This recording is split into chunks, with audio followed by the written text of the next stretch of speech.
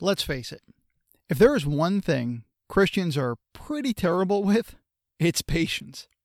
We are so like the Israelites in the wilderness. Sometimes we even resemble Saul rushing to act and sacrifice before Samuel arrives. Human weakness or not, God does not give us a pass on our impatience. Over and over in the Scriptures, we are commanded to wait on the Lord. As I record this, COVID-19 has literally stopped the world, and we don't know yet for how long. The quote-unquote experts crunch their data, hoping it is all reliable to begin with. They create their models and offer their best guesses. Meanwhile, like a freight train whose emergency brake has been pulled, life as we know it has come screaming and grinding to a halt. We Christians need to model our faith in God to our neighbors. We can do that by modeling at least 3 characteristics: our patience, our persistence, and our trust in God's providence. Over the next 3 episodes, we'll talk about each of these, starting today with patience. We'll be looking at 3 questions. 1, what do we do with our impatience? 2, what resources does God give us to be patient? And 3, can we be patient and eager at the same time? We'll answer these questions today on Grace and Peace Radio.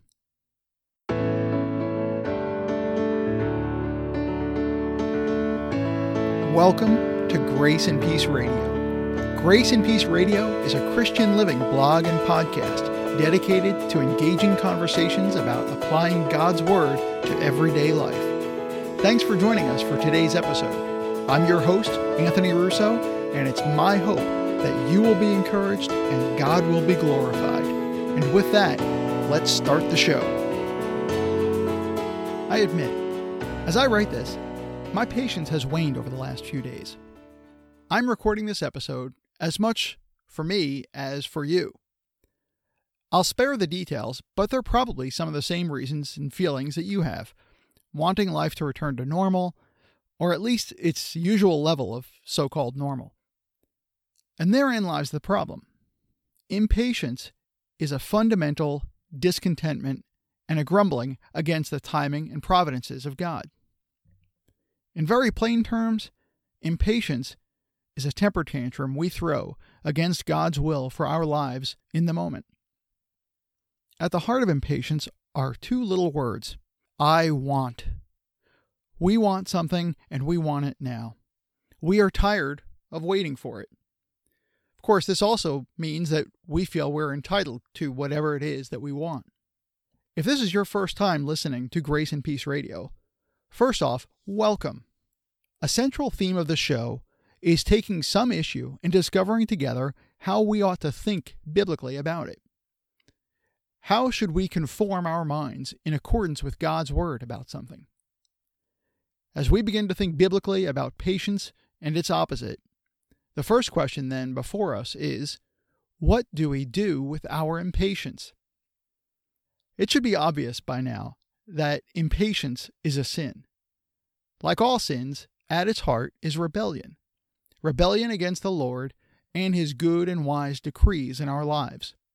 And so, as a sin, we must go to the Lord and repent of it.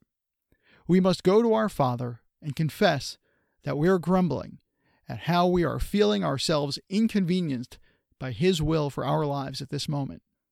Which means in our hearts, there is a part of us saying, we know what's best. As believers, this should shame us, but only so far as it causes us to confess and repent. Having done that, we can be thankful that even this sin, like all our others, is mercifully and lovingly covered under the atoning blood of our Lord Jesus Christ. If we confess our sins, He is faithful and just to forgive us and cleanse us from all unrighteousness. 1 John 1:9. Forgiven, we can ask the Lord to kindly reinvigorate our hearts, to be fully submitted to His decrees once more, trusting once again that He is good and sovereign. And of course, this likely will not be a one-time event. We may find ourselves needing fresh mercies daily, if not hourly. Mercifully, as often as we need it, the Lord will provide it. Which brings us to answering the second question. What resources does God give us to be patient? First, He gives us Himself. As Christians, we have the Holy Spirit with us.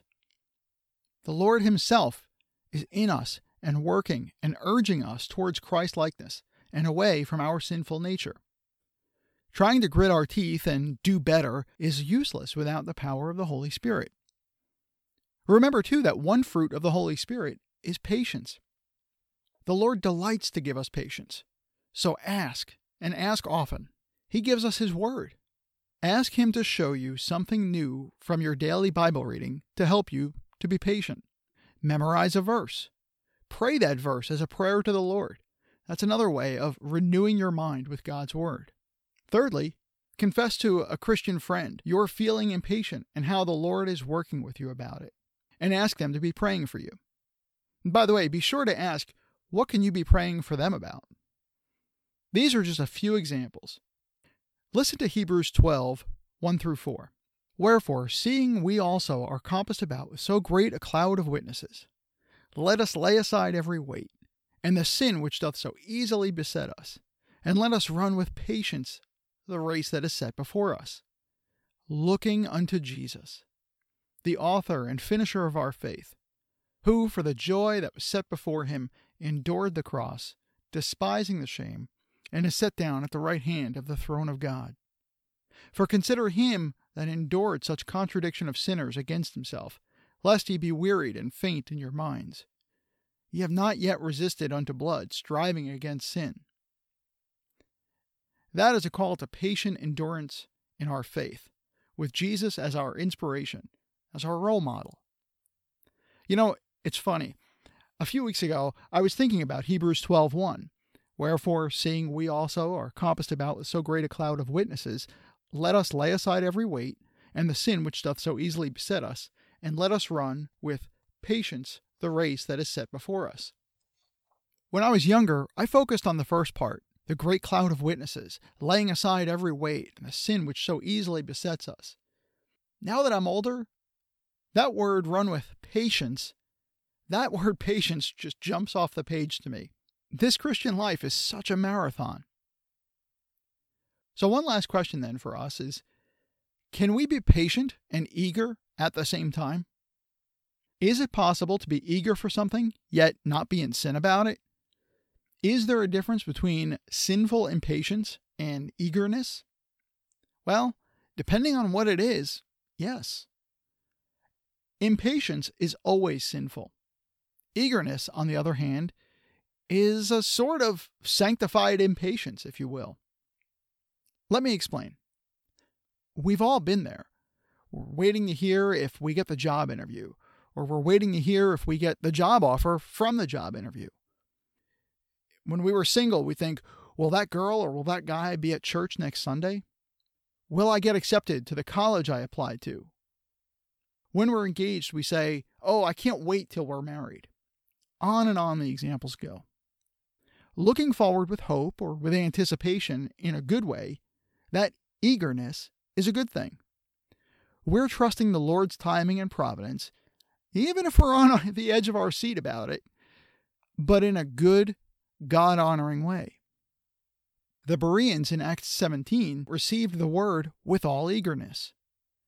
Paul in Romans 1:15 was eager to preach the gospel to you also who are in Rome.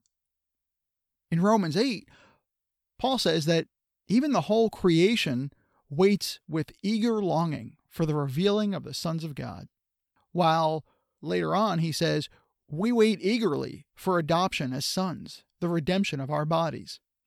These are just a few examples of where we see a sanctified sort of impatience in the Scriptures.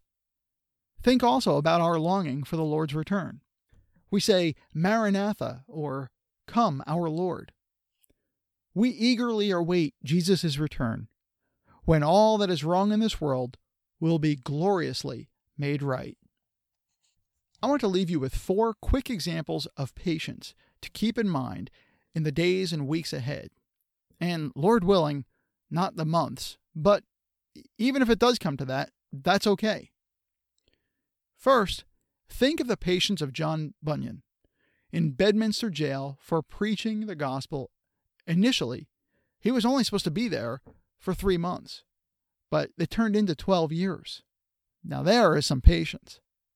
And after he was released, he was later jailed again for another 6 months before finally permanently free.